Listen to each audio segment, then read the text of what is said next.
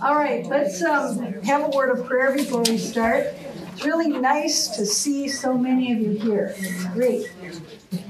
And I think it means spring must have sprung. So let's have a word of prayer and quiet our hearts. Jesus, we are just so thankful for you.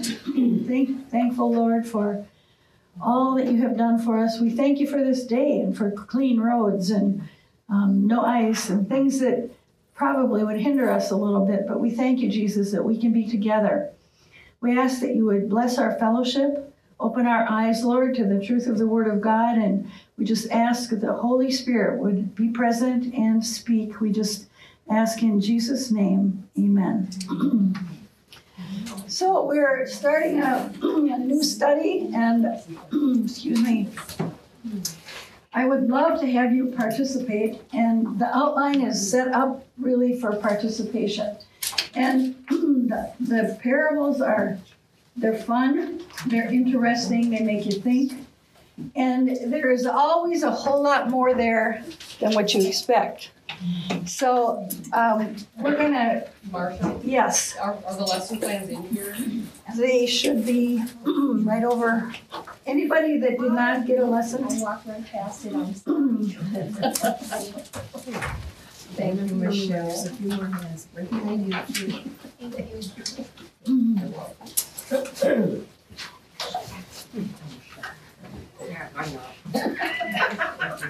So just by way of introduction, we want to talk about the kingdom of heaven, kingdom of God.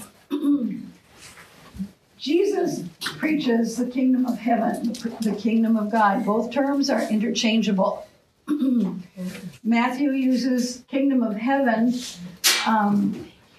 or kingdom of God because he is teaching a Jewish audience primarily. But other than that, they really refer to the same thing. And it has to do with the rule and reign of God in heaven and on earth. And we're taught to pray to the Lord, thy will be done on earth as it is in heaven. And so what Jesus does in the parables is to bring down the teachings, really throughout all of his teaching, the kingdom of heaven to earth. He represents the kingdom of heaven. We represent the kingdom of heaven, the kingdom of God. God dwells within us. We represent, if we are walking with God, what heaven should look like to the world around us. Big assignment. So when Jesus taught, he preached the kingdom of God, the kingdom of heaven. He called to his listeners to repent, to do an about change, about face, and change, because the kingdom of heaven is near. Now, I'm going to have you look up some verses with me, and we'll take those that I have listed there. They're short, but I just want you to get an idea of how important it is that we understand that the kingdom of heaven is the rule and reign of God on earth, and he rules and reigns through us. He dwells within us if we know him as Savior. And what people should be seeing then, this is a big assignment, what heaven looks like. We kind of miss it, don't we? We miss the mark, oftentimes, in displaying to the world what the Lord wants us to share with those around us. Our lives ought to be heavenly. And we should be heavenly minded, but not so heavenly minded we're not any earthly good. Okay? So let's look at the references I have there. Some of them are almost repetitious, but Matthew 3:2 and Mark 1:14. Somebody want to read Matthew 3:2 and somebody else take Mark 1:14 and just read it out when you find it? Saying, repent, for the kingdom of heaven is near.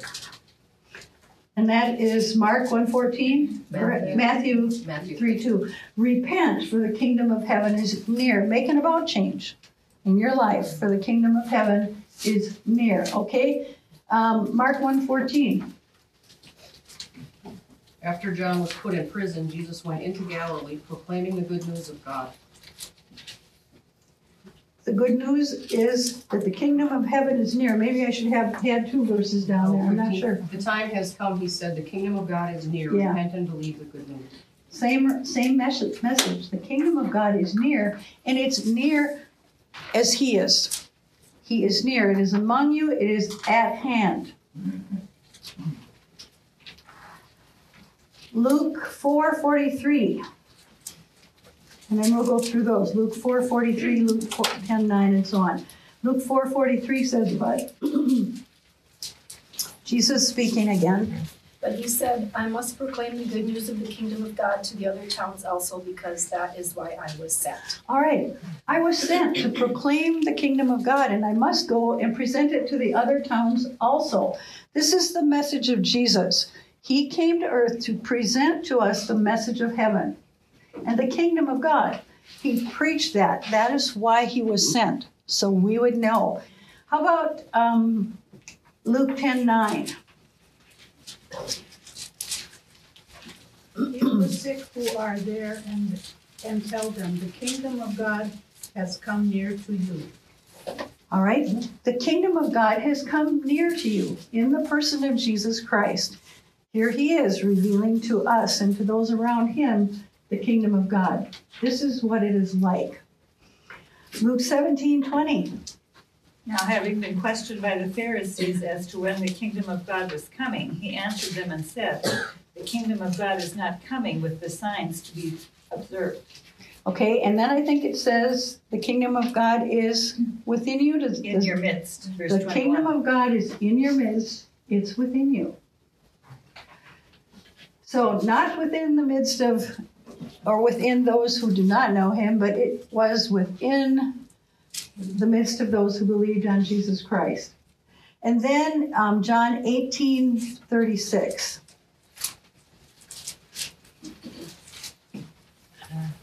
Jesus said, my kingdom is not of this world.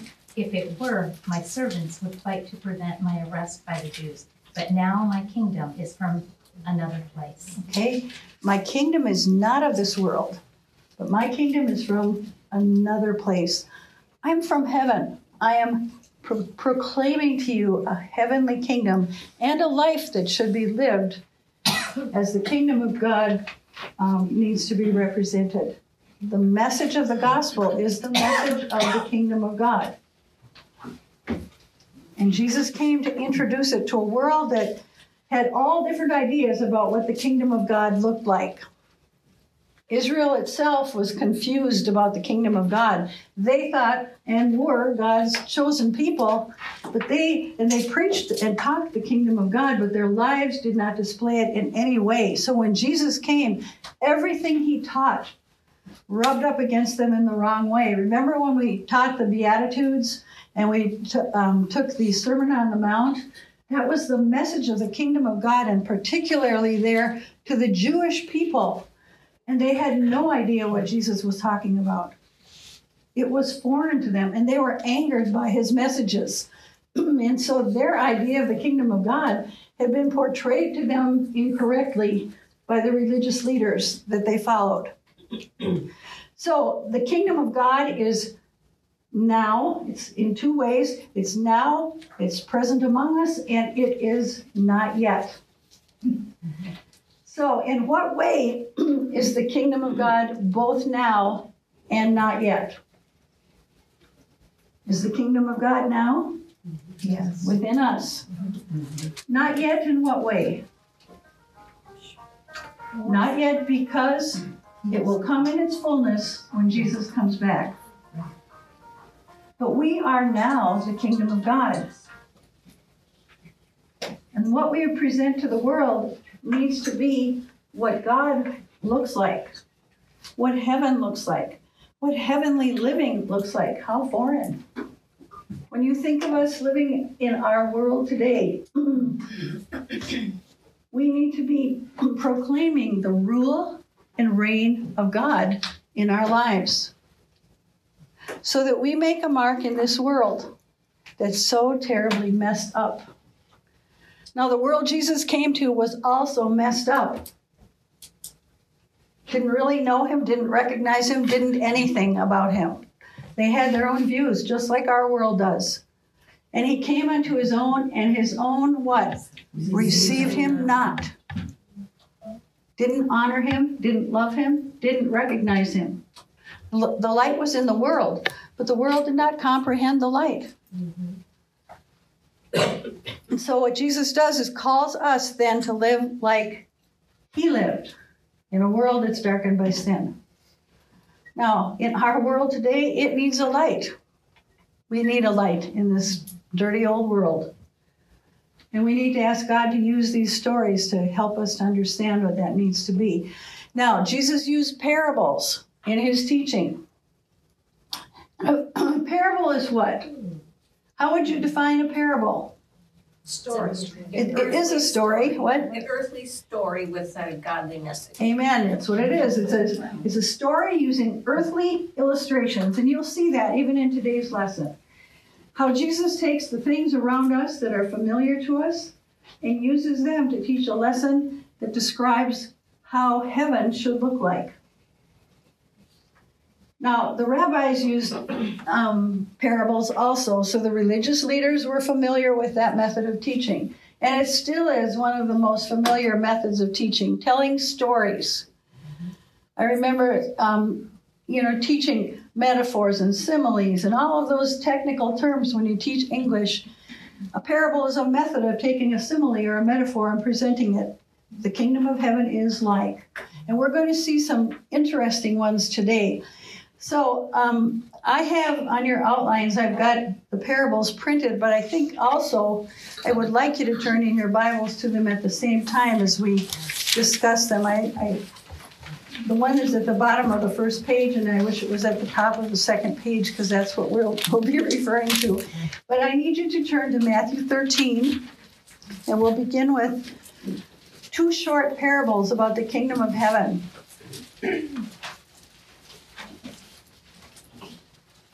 So, Matthew 13, 44 through 46. And this is two short parables. Okay? He says, the kingdom of heaven is like treasure hidden in a field. When a man found it, he hid it again, and then in his joy went and sold all that he had and bought the field. Then he says, again, the kingdom of heaven is like a merchant looking for fine pearls. When he found one of great value, he went away and sold everything he had and bought it. Two nice little parables written in about 3 sentences total. And the story it illustrates, or the truth it illustrates, is a grand illustration. Okay, so we're going to take some time and just talk about it. And on your outlines, on page 2, I want you to take these parables apart. That's why I need you to have your Bibles open so you can look back at what we just read. The two stories are told together, so we want to keep them together, and they describe really the value of the kingdom of heaven, but in two different ways. So let's take a look at it. I want to give you a moment to just look at the questions there on your own. Think about how you might answer them. And then I want to have a lot of participation as we think through these.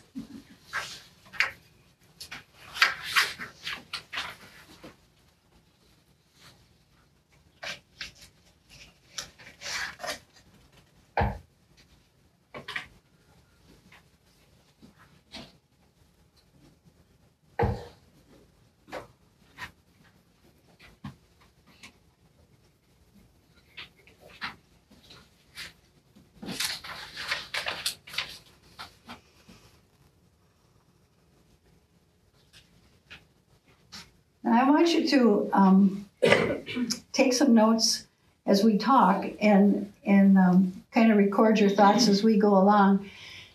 But let's just fill in the very first part of that under the hidden treasure. The kingdom of heaven is like what in this parable? A treasure hidden in a field. Think about it. And then we want to look at this. In this parable, A man finds a treasure. What details does he leave out? What details does he include? Look at that statement. How do you find it? How do you find it? What was it? What is it? Why is he in the field? Why is he in a field? Who is he? You see? Interesting, isn't it? But that treasure is like, or the kingdom of heaven is like treasure in a field. So he finds the treasure, but we don't know much about it at all. It doesn't tell us who the man is. It doesn't tell us why he dug it up, what he found, why he buried it again. So we need to find that out. Any ideas? Yes, Shirley. Well, he found it, then why did he have to sell everything he had to buy it? Well, that's what we're going to talk about. And what did he find? He found And a why treasure. didn't he reveal what he found to the owner when he bought it? Right. That's right. Was he looking for a treasure to begin with, or was No. he just there looking? He stumbled on it. That's what we're going to find out. He did. He just stumbled upon the treasure. Okay? So, let's talk about this a little bit. So, what do you think motivated the man to buy the field? Saw something of value. Why would he hide it and then buy the field? He didn't want anybody else to have it. He didn't want anybody else to have it or know what it was. There's another thing too. We'll talk about that in a minute. Is he greedy? Maybe. Maybe the treasure was within the whole field. Maybe it encompassed the whole. Whatever it was worth everything he had. It was worth everything he had. So I want you to think about this. I'm going to talk about the meaning and things in just a minute. But how is it possible that this treasure is like the kingdom of heaven? Can you explain the parable? I think the treasure is the Bible or the Word of God, and the pearl is the wisdom that we're all looking for, but we can only find it in the Bible and I believe. Okay, we're going to talk about the pearl separately, but that's okay. And that's not a bad description of what you found. So we want to look at this treasure that is like the kingdom of heaven. And so we need to say a man basically found a treasure in a field. We're not told who the man is. Basically, he stumbles across it. And he could be any man. So the mystery becomes, why did he, after finding the treasure, bury it again? And why did he buy the whole field? So let me just give you some things that I've thought of here. When he found the treasure and hid it, the treasure in the field needed to be together for some reason.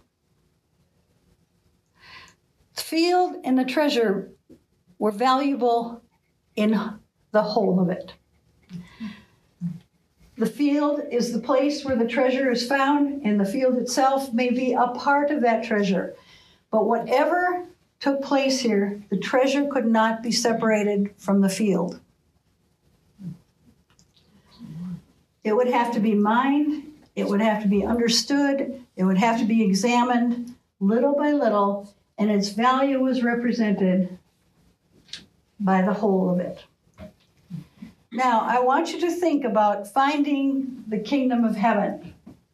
When you find it, how do you relate to it? And what is it worth? Is it a treasure when you find the kingdom of heaven? If you just stumbled across it, what would you want to do with it? You want to keep it, right? But the kingdom of heaven is more than just one treasure. Salvation is more than just Jesus. It is Jesus and all of the kingdom of heaven that he represents. It is salvation. It is righteousness. It is sanctification. It is all part and parcel of the whole. And it all belongs together. And that treasure that's in the field is something that the man has to grow with and mine and learn about. And he needs the field. The kingdom of heaven is where Christ is. We learn about Jesus Christ. And how long has it been that you've been learning about Jesus and different facets of the treasure that he is? Most of our life. All of your lifetime. The kingdom of heaven is a treasure in a field. And it takes us owning that whole field to begin to understand that treasure, and we never will know it all. It takes time, patience, education, mining, and the facets of that treasure are much greater than a small treasure that the man found and could bury again. The kingdom of heaven is great. The life of Jesus transcends just one aspect of the kingdom of heaven, takes in the whole. And to understand it all, we need to have the whole of it. So let me just read to you what I've written here. This man who stumbles across a treasure in a field is like a man who stumbles upon Christ on his way through life. And he sees the worth of Christ. He sees salvation from death. He sees a life that needs to be changed. He sees relief from sin, deliverance from sin, deliverance from trouble. He sees healing. He sees all that he needs. And at first, it's his little secret. And he finds Christ, and that's what he knows. He doesn't know much more. We just went through that in the book of Exodus. The people had no idea who God was. They didn't know much more about him than that he was their God. But was he a treasure? Was the kingdom that he revealed to them worth much more than just getting out of Egypt?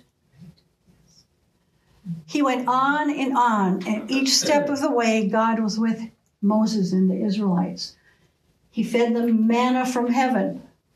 He gave them water from a rock. He gave them victory over their enemies, and all of that is encompassed in the whole. So, the treasure and the field together were all of one.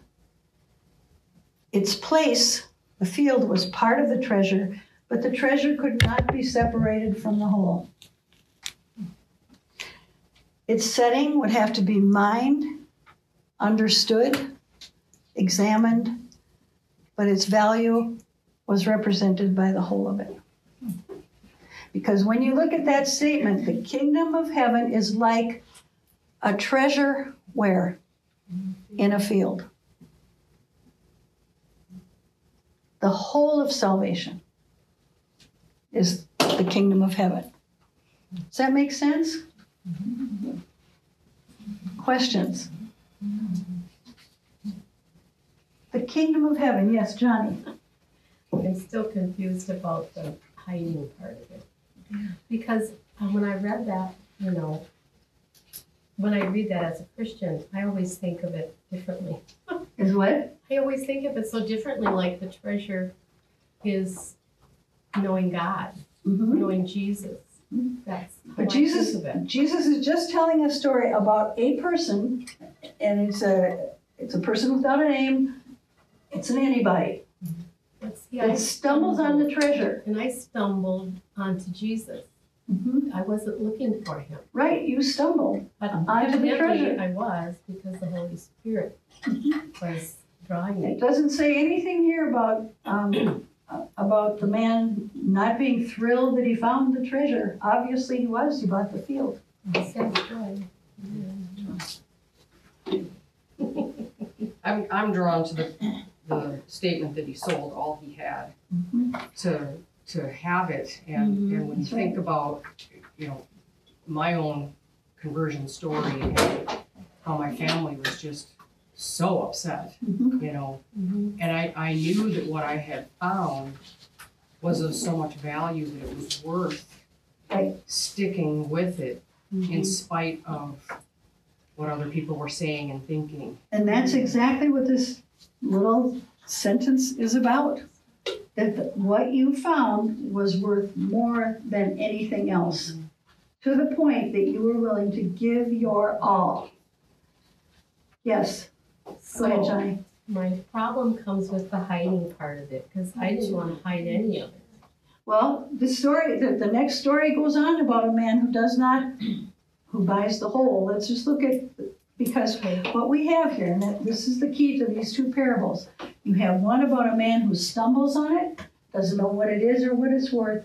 Now the second guy, tell me how he's different from the first guy. Look at it. He was searching. He was out looking for pearls. He knew pearls. He had some knowledge before he went into this.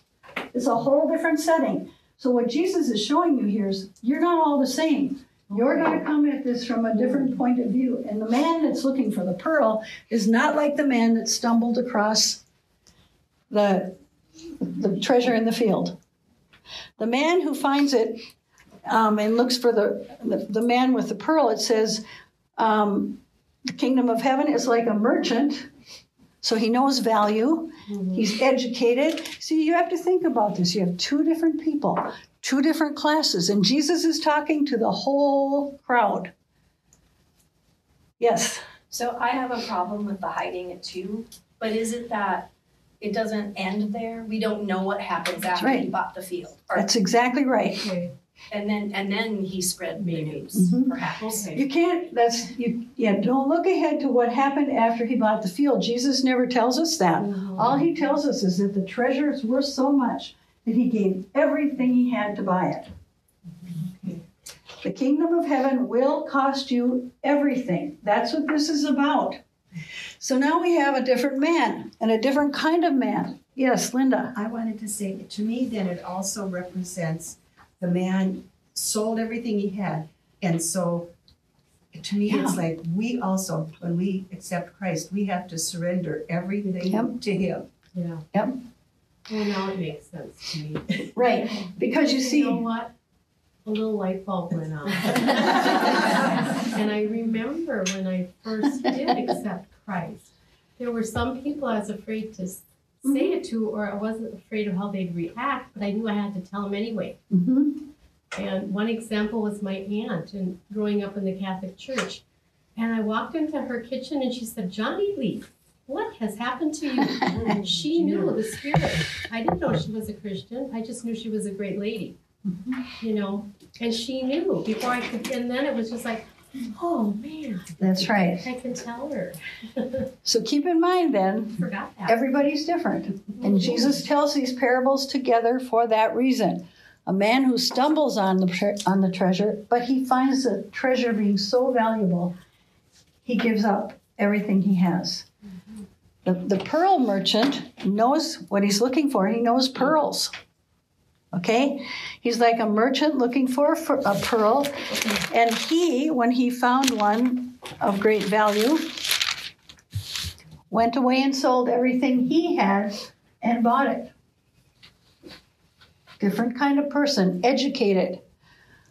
Someone maybe who was even a Pharisee or a scribe, or someone who had an idea of what the kingdom of heaven was like, and maybe was searching to find out what he needed to know. And this merchant finds the pearl and gives up everything he has to buy the pearl of great price. So let's look at this just very briefly. The kingdom of heaven, and the second one is like a merchant looking for pearls. What is the same about both stories? Something of value. Both of them find something that is worth their entire life savings.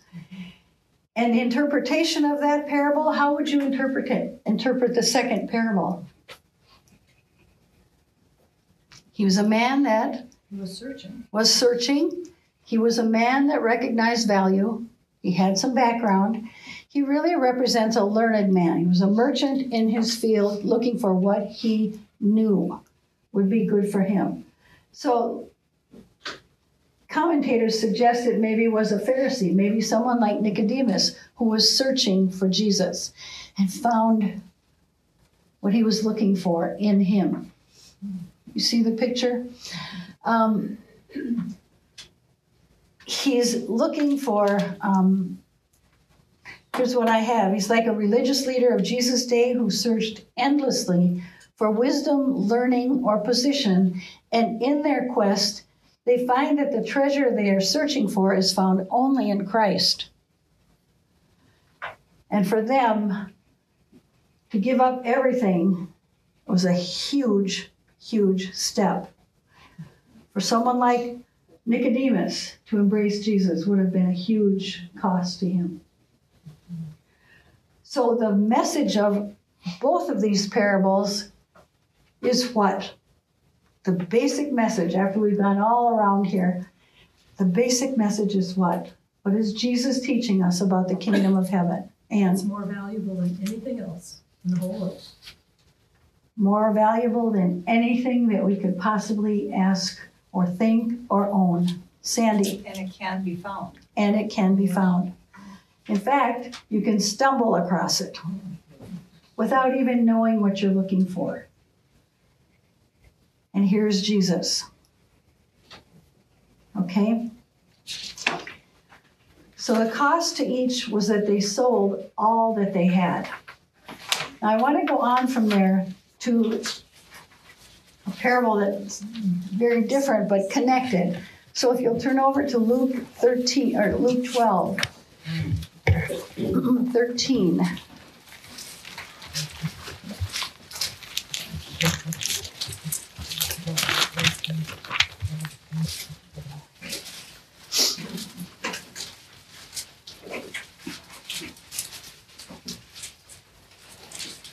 Now I have this printed on the outline, but I want to read it so that we have a cohesive idea of what it's about. Matthew 12, starting with verse 13. Someone in the crowd said to Jesus, and he was teaching a crowd of people, his disciples probably in front, because that would be what he would generally start telling them a story, and the crowds would gather.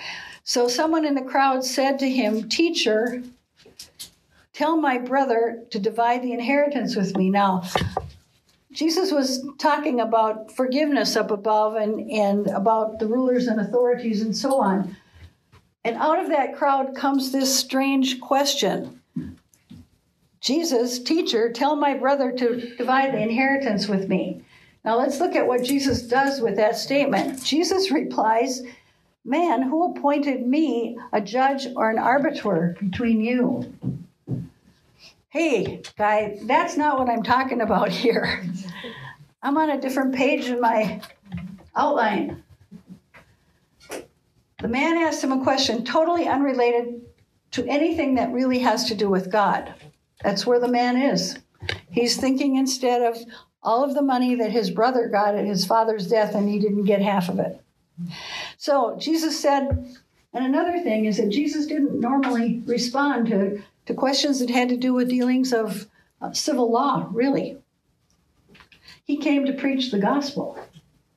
So Jesus said, "Man, who appointed me a judge or an arbiter between you?" And then he said to them, "Watch out, be on your guard against all kinds of greed.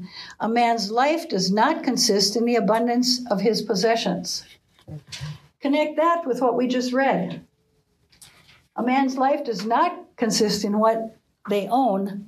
And these two men, the man out in the field and man looking for the pearl, really gave up all that they owned for the kingdom of heaven. And Jesus continues that theme in here. He says, a man's life does not consist in the abundance of his possessions. So, verse 16, and he told them this parable. The ground of a certain rich man produced a good crop. He thought to himself, "What shall I do? I have no place to store my crops." And then he said, this is what I'll do. I'll tear down my barns and I'll build bigger ones, and there I will store all my grain and my goods. And I'll say to myself, self, you have plenty of good things laid up for many years. Take life easy. Eat, drink, and be merry. But God said to him, you fool, this very night your life will be demanded from you, and then who will get what you have prepared for yourself? This is how it will be with anyone who stores up things for himself, but is not rich toward God. Now we're going to go on from there, but let's stop at that point and let's just take a look at this man. Because unlike the two parables we just looked at, we have a lot of information that we can glean about this guy. So, I want you, first of all, on your outlines, look at that parable. It's printed right above, and circle all the personal first-person pronouns, the I, me's, my's, that you can find. We're going to talk about this guy.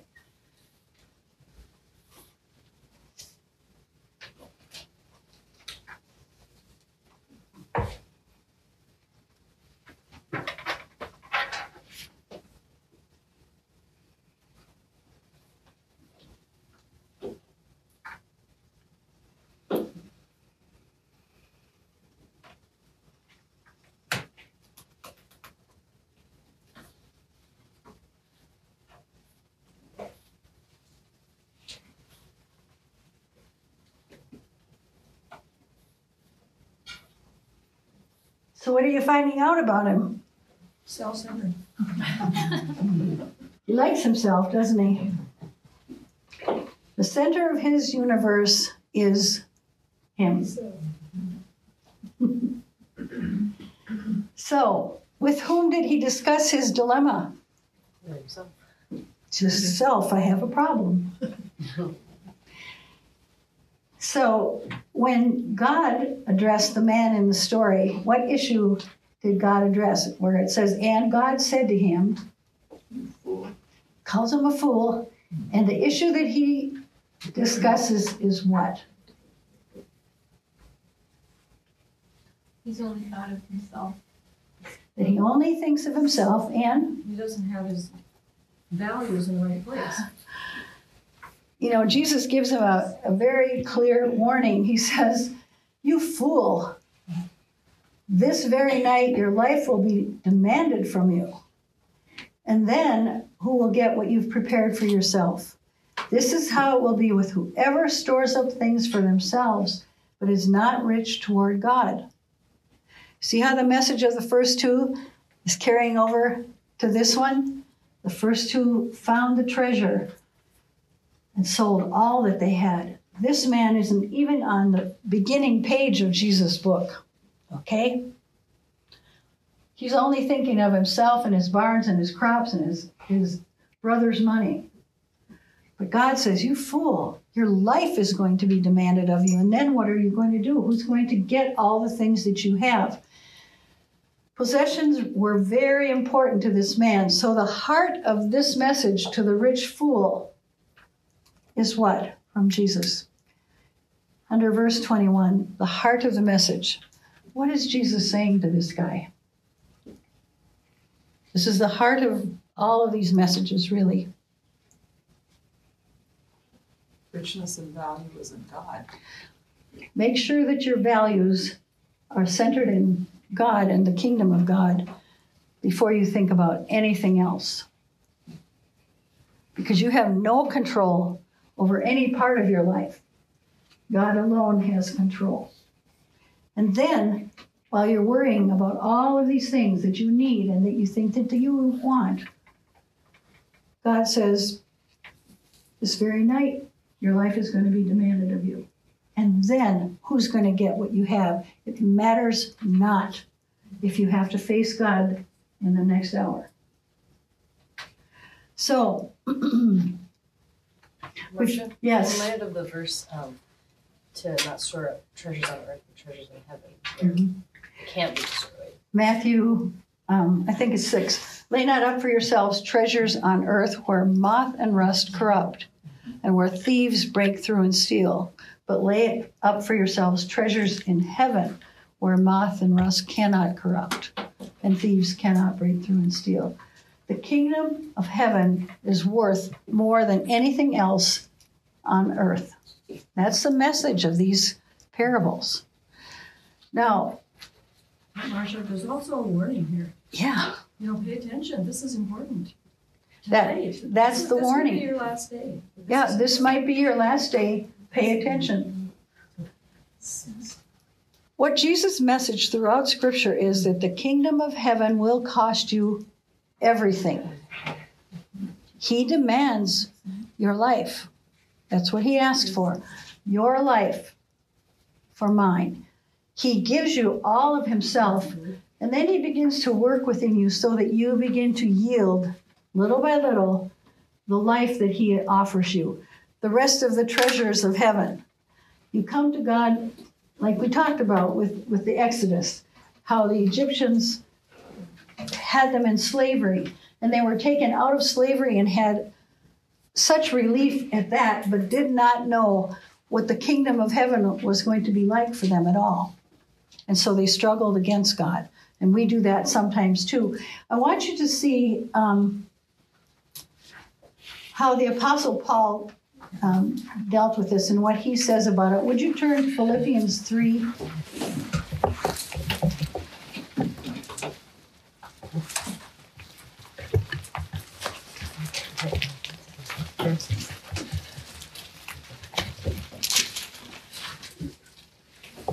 Starting in verse 7.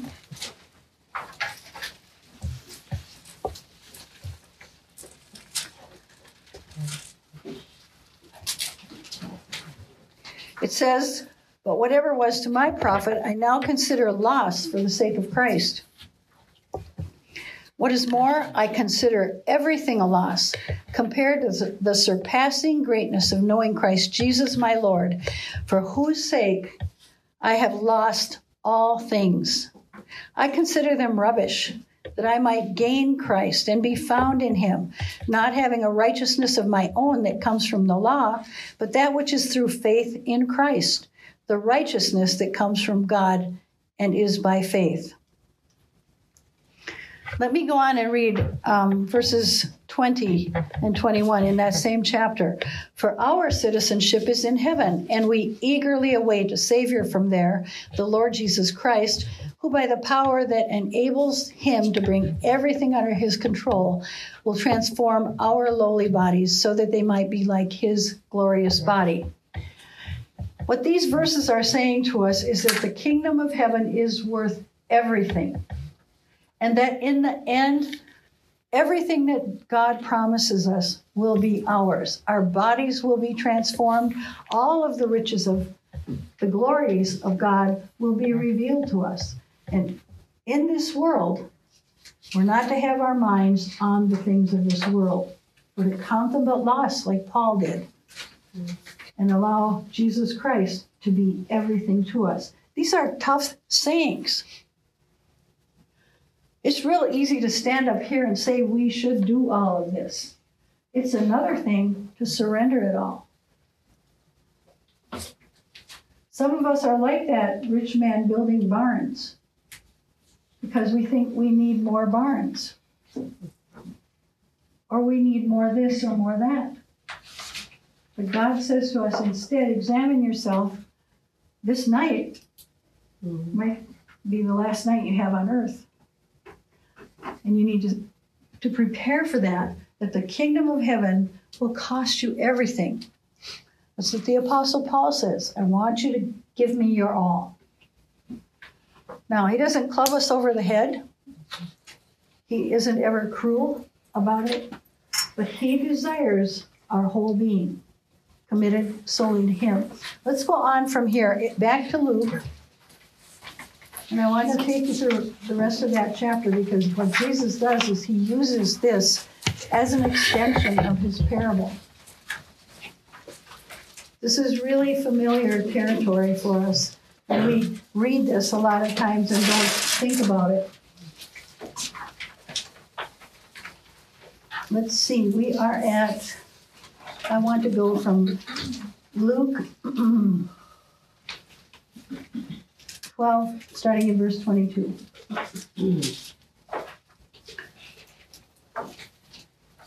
Then Jesus said to his disciples, "Therefore I tell you, do not worry about your life." Now this is some of the richness in the field, okay? Go back to that first man that found the treasure. And that field represents the whole of it. And here's Jesus teaching, and he's saying the same thing to us. I tell you, do not worry about your life, what you will eat, or about your body, what you will wear. Life is more than food, and the body more than clothes. And I will tell you, with the way inflation is going, people are worried about money, about food, about where they're going to buy their next tank of gasoline or propane. And you know what? It's really hard to follow these instructions. I mean, I think about them. Listen, don't worry about your life, what you will eat, what you will wear. Life is more than food, and the body more than clothes. And then he says, now look, folks, this is how I want you to live. Not so easy, but listen to it. Consider the ravens. They do not sow or reap. They have no storeroom or barn, yet God feeds them. And how much more valuable you are than the birds. Now, I love the birds. I'm a bird watcher. And I feed the birds. But I don't do that, and I won't do that when I don't have money to buy bird food, and those birds are going to get along just fine without me. I intrude on their lives, actually. What I'm doing for them is not helping them. I'm making them dependent on me. But God feeds those birds. So, consider the ravens. They do not sow or reap. They have no storeroom or barn, yet God feeds them. And how much more valuable are you than they? Who of you, by worrying, can add a single hour to his life? Since you cannot do this very little thing, why do you worry about the rest? Consider how the lilies grow. They do not labor or spin. Yet I tell you, not even Solomon in all his splendor was dressed like one of these. If that is how God clothes the grass of the field, which is there today and tomorrow is thrown into the fire, how much more will he clothe you, O you of little faith? The riches in that field that the man discovered, all part and parcel of the provision of God. The pearl that was worth more than anything else contained all of the riches that God had to offer. And so God tells us, why do we worry about all of these things? Go down to verse 29. And do not set your heart on what you will eat or drink. Do not worry about it. For the pagan world runs after all such things, and your Father knows that you need them. But seek his kingdom, and these things will be given to you as well. Do not be afraid, little flock, for your Father has been pleased to give you the kingdom. Sell your possessions and give to the poor. Provide purses for yourself that will not wear out, a treasure in heaven that will not be exhausted, where no thief comes near and no moth destroys. For where your treasure is, there will your heart be also. So, let's just look at some of the questions I have on the outline, and we'll go over these really quickly. But what God does in this, and what Jesus does through the parable, is he directs his listeners to focus not on earthly things, but are on his larger message. Okay? So according to Jesus, in verses 22 through 26, what are the earthly concerns that tend to fill the lives of all of us? What we eat. What else? Worries, Worry, anxiety. What we eat, what we drink, what we wear, what we do. all of the things of daily living that get into our lives and clutter our contact with God. Do the cares of daily life distract you from God?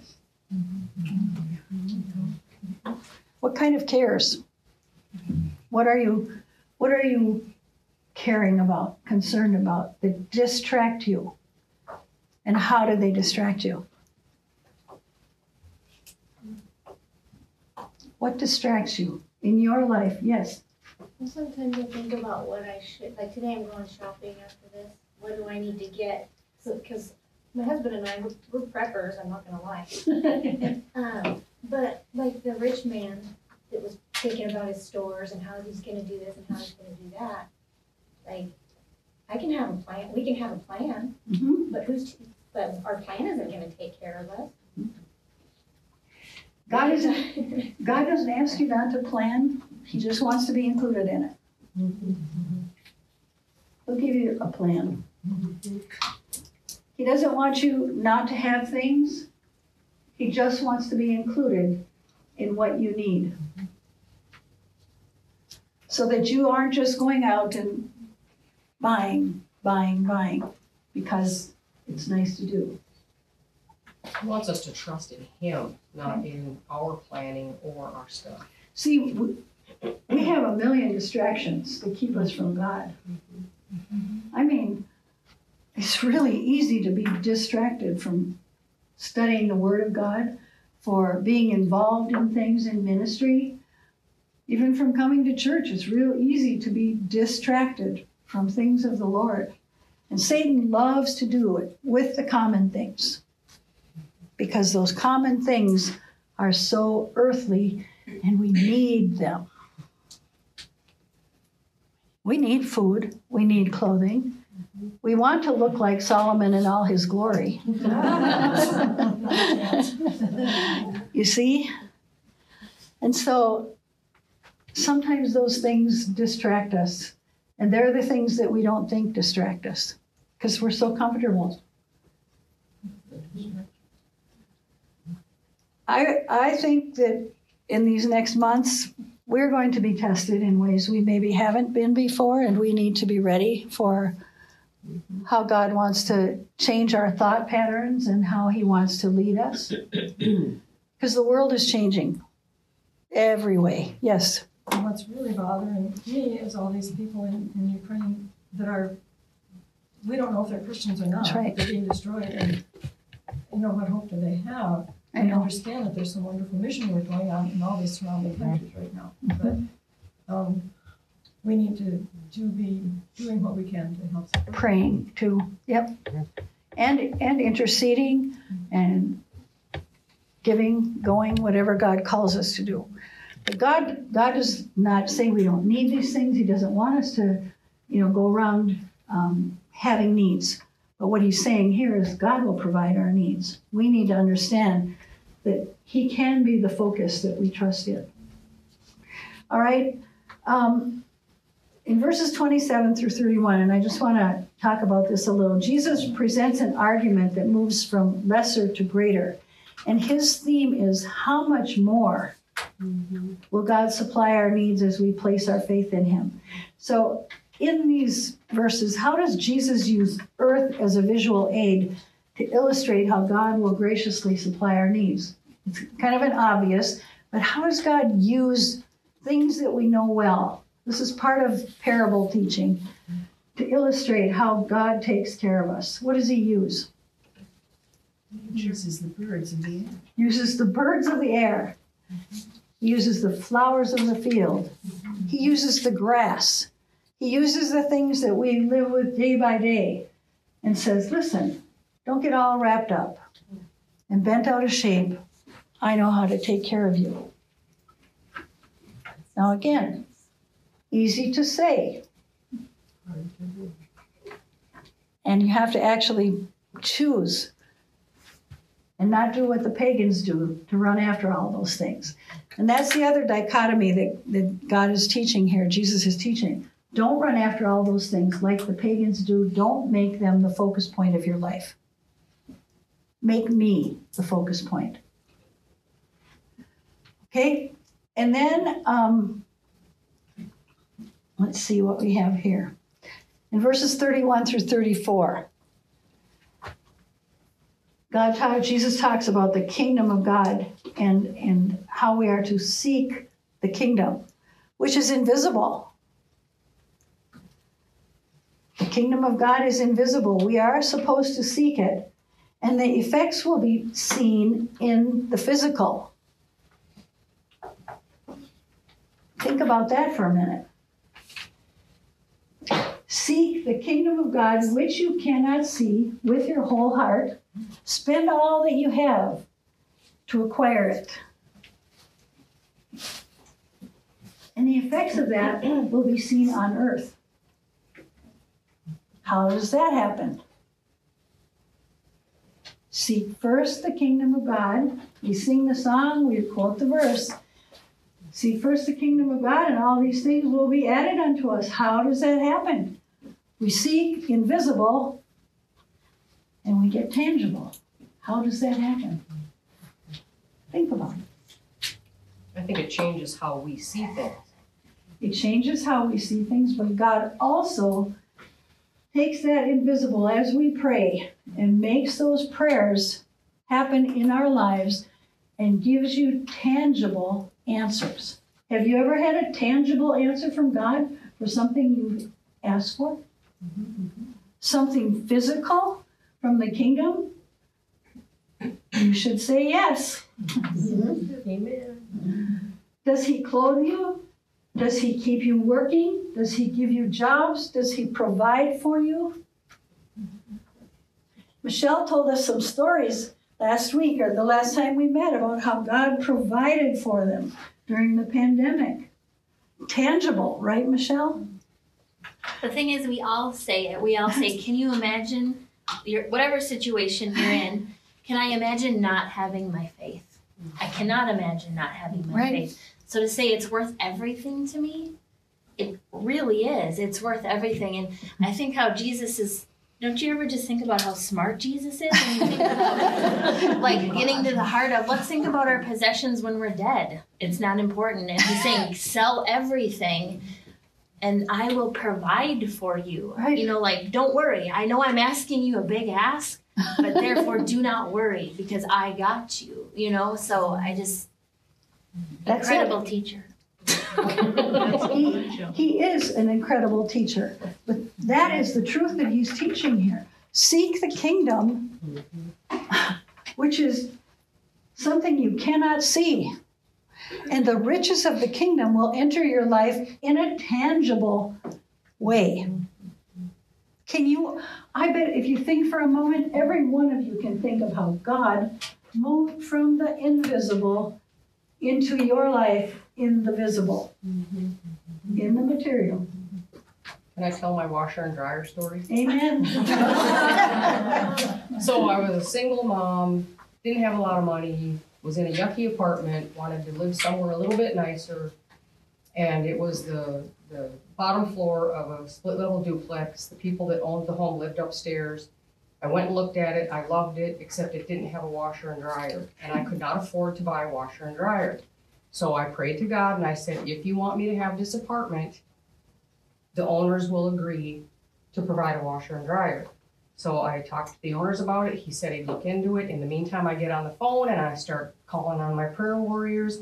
The second woman I called said, Shalane, I have a washer and dryer in my garage. I've been waiting to give away to somebody. And you know what? That happens. That happens all the time. It does. And I just felt so blessed that God was saying, I want you to have this nicer apartment. Here you go. He does.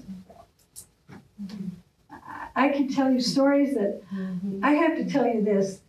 When I sold real estate,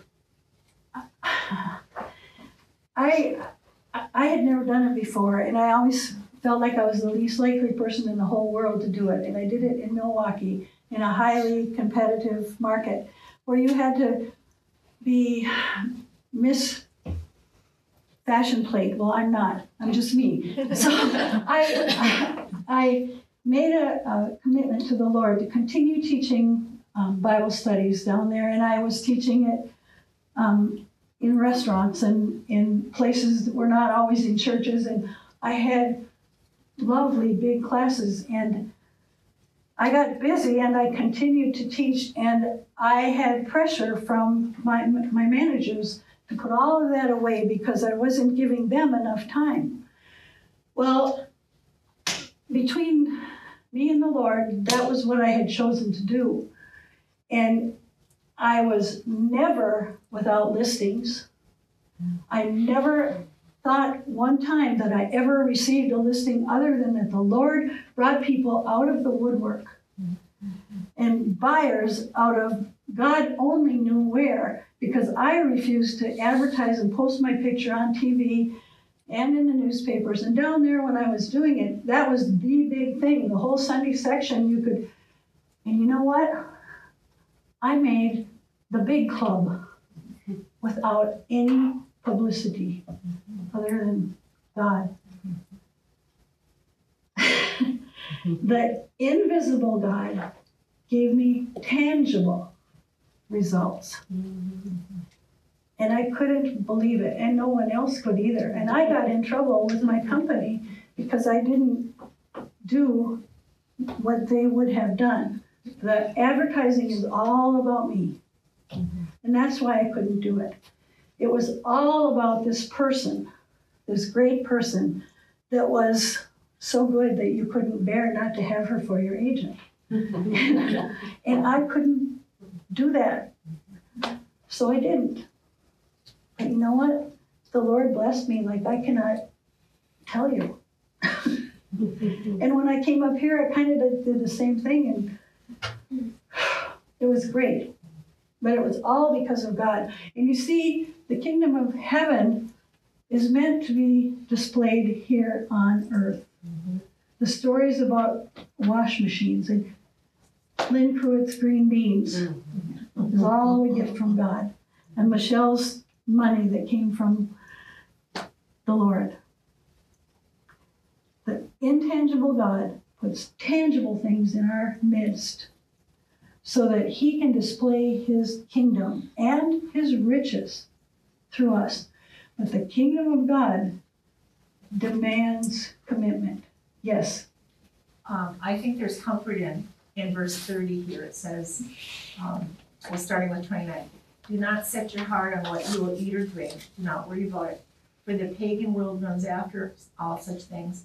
And your Father knows that you need them. So if we fall back, he gives us that grace. You know, he does. He lets us know it's all right. It's all right. You know, we're just going to start over. Or I know that you need that, because that's what society has told you. Yep. I like that. He knows we need that, and it's okay. But you know, it's. And God is always gracious, because these things, finding the treasures of heaven, take time. And the work of God within us takes time. That's why that treasure in that field has to be mined. It has to be worked on, so that the kingdom of God can come in God's own way into our lives. No one's going to be the same as the other. That's why we have those two men. One is a successful merchant. One is somebody maybe that just wasn't even looking for Jesus and found him. But the same God that works in the lowly works in the high-minded to bring them to him. And the key to all of this is to seek first the kingdom of God and his righteousness, and all these things will be added unto you. Now, before we close, at the bottom of page 4, I've got pick a title. I want you to pick a title and give us a quick answer of why you picked that title.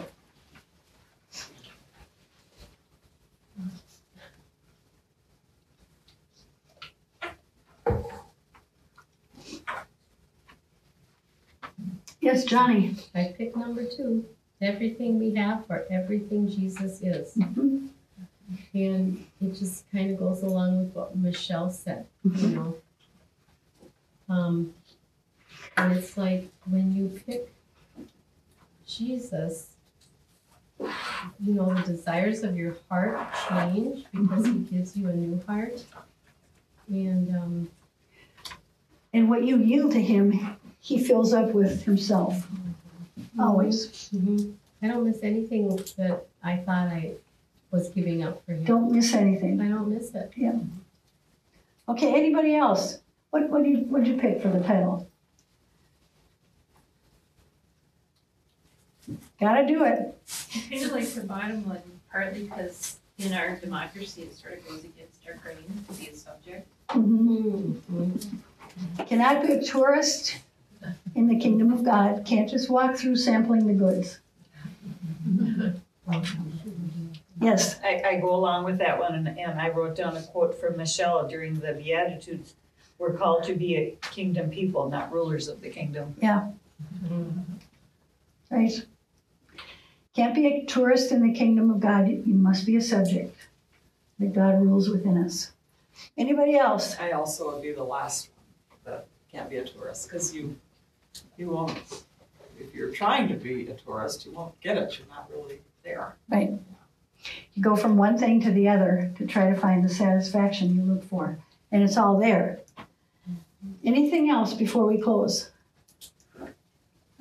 Yes. So some people, like myself, think, well, what about Christians that are being persecuted and that are suffering and not having their physical needs met? But in those instances, if you listen to like interviews with these people, they report having such spiritual peace that one way or another, God's meeting their needs. Right. Physical needs, spiritual needs, whatever your true need is. Because God knows the need. And if you read through Paul's writing, think about how Paul suffered, actually, and was tortured and beaten and starved. And he has a whole list of things that he went through when food was taken away from him, and he didn't have food, he didn't have clothing, he didn't have people around him, and he's a people person. And all of that, but God knew his need, and God knew what he needed. And that's the other half of this, that God knows what you really need. So seek first the kingdom of God and his righteousness. And all of the things that you need, tangible and intangible, he'll provide. Okay, let's close with prayer. I have a prayer request.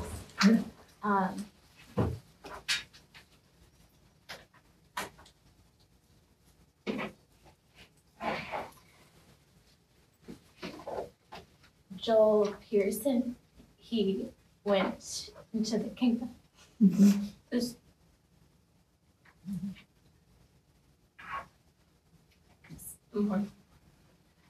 was it? Joel Pearson. Okay. And he's a family friend. Okay. So we're really happy that he's in the kingdom. But the sorrow in here. His wife is Shelley, and son Kenny, and his other son Andy, and he's really like family to the Lynns, like another brother, father, yeah. Joel Pearson. Yes. They live just down P, so. That just happened this morning? Yes. Wow. Joel Pearson passed away this morning. Yeah. Illness or? Yeah. Okay. Yeah, cancer. Cancer. Okay. He lived on Highway P next to my parents in his probably great grandmother Ruth Ford's home. Okay. Eunice, his parents were Ed and Uni Pearson. Yep. I know him. I grew up with him. Yeah, he's having a good time right now, so yeah. Wow. Huh. Wow. Well, let's go to prayer. Let's close with that. Lord, we thank you that you are our God. We thank you, Lord, that Joel can be with you in heaven. We thank you, Lord, that we can know that certainty in our hearts that if we have you as our Savior, we will be with you. We, Lord, pray for comfort for the family. We pray for comfort for the Lynns. We ask, O Lord, your grace to be upon them. We thank you, Lord, for these things that we talked about this morning. Forgive us, Lord, for not always considering that heavenly things are a treasure beyond measure.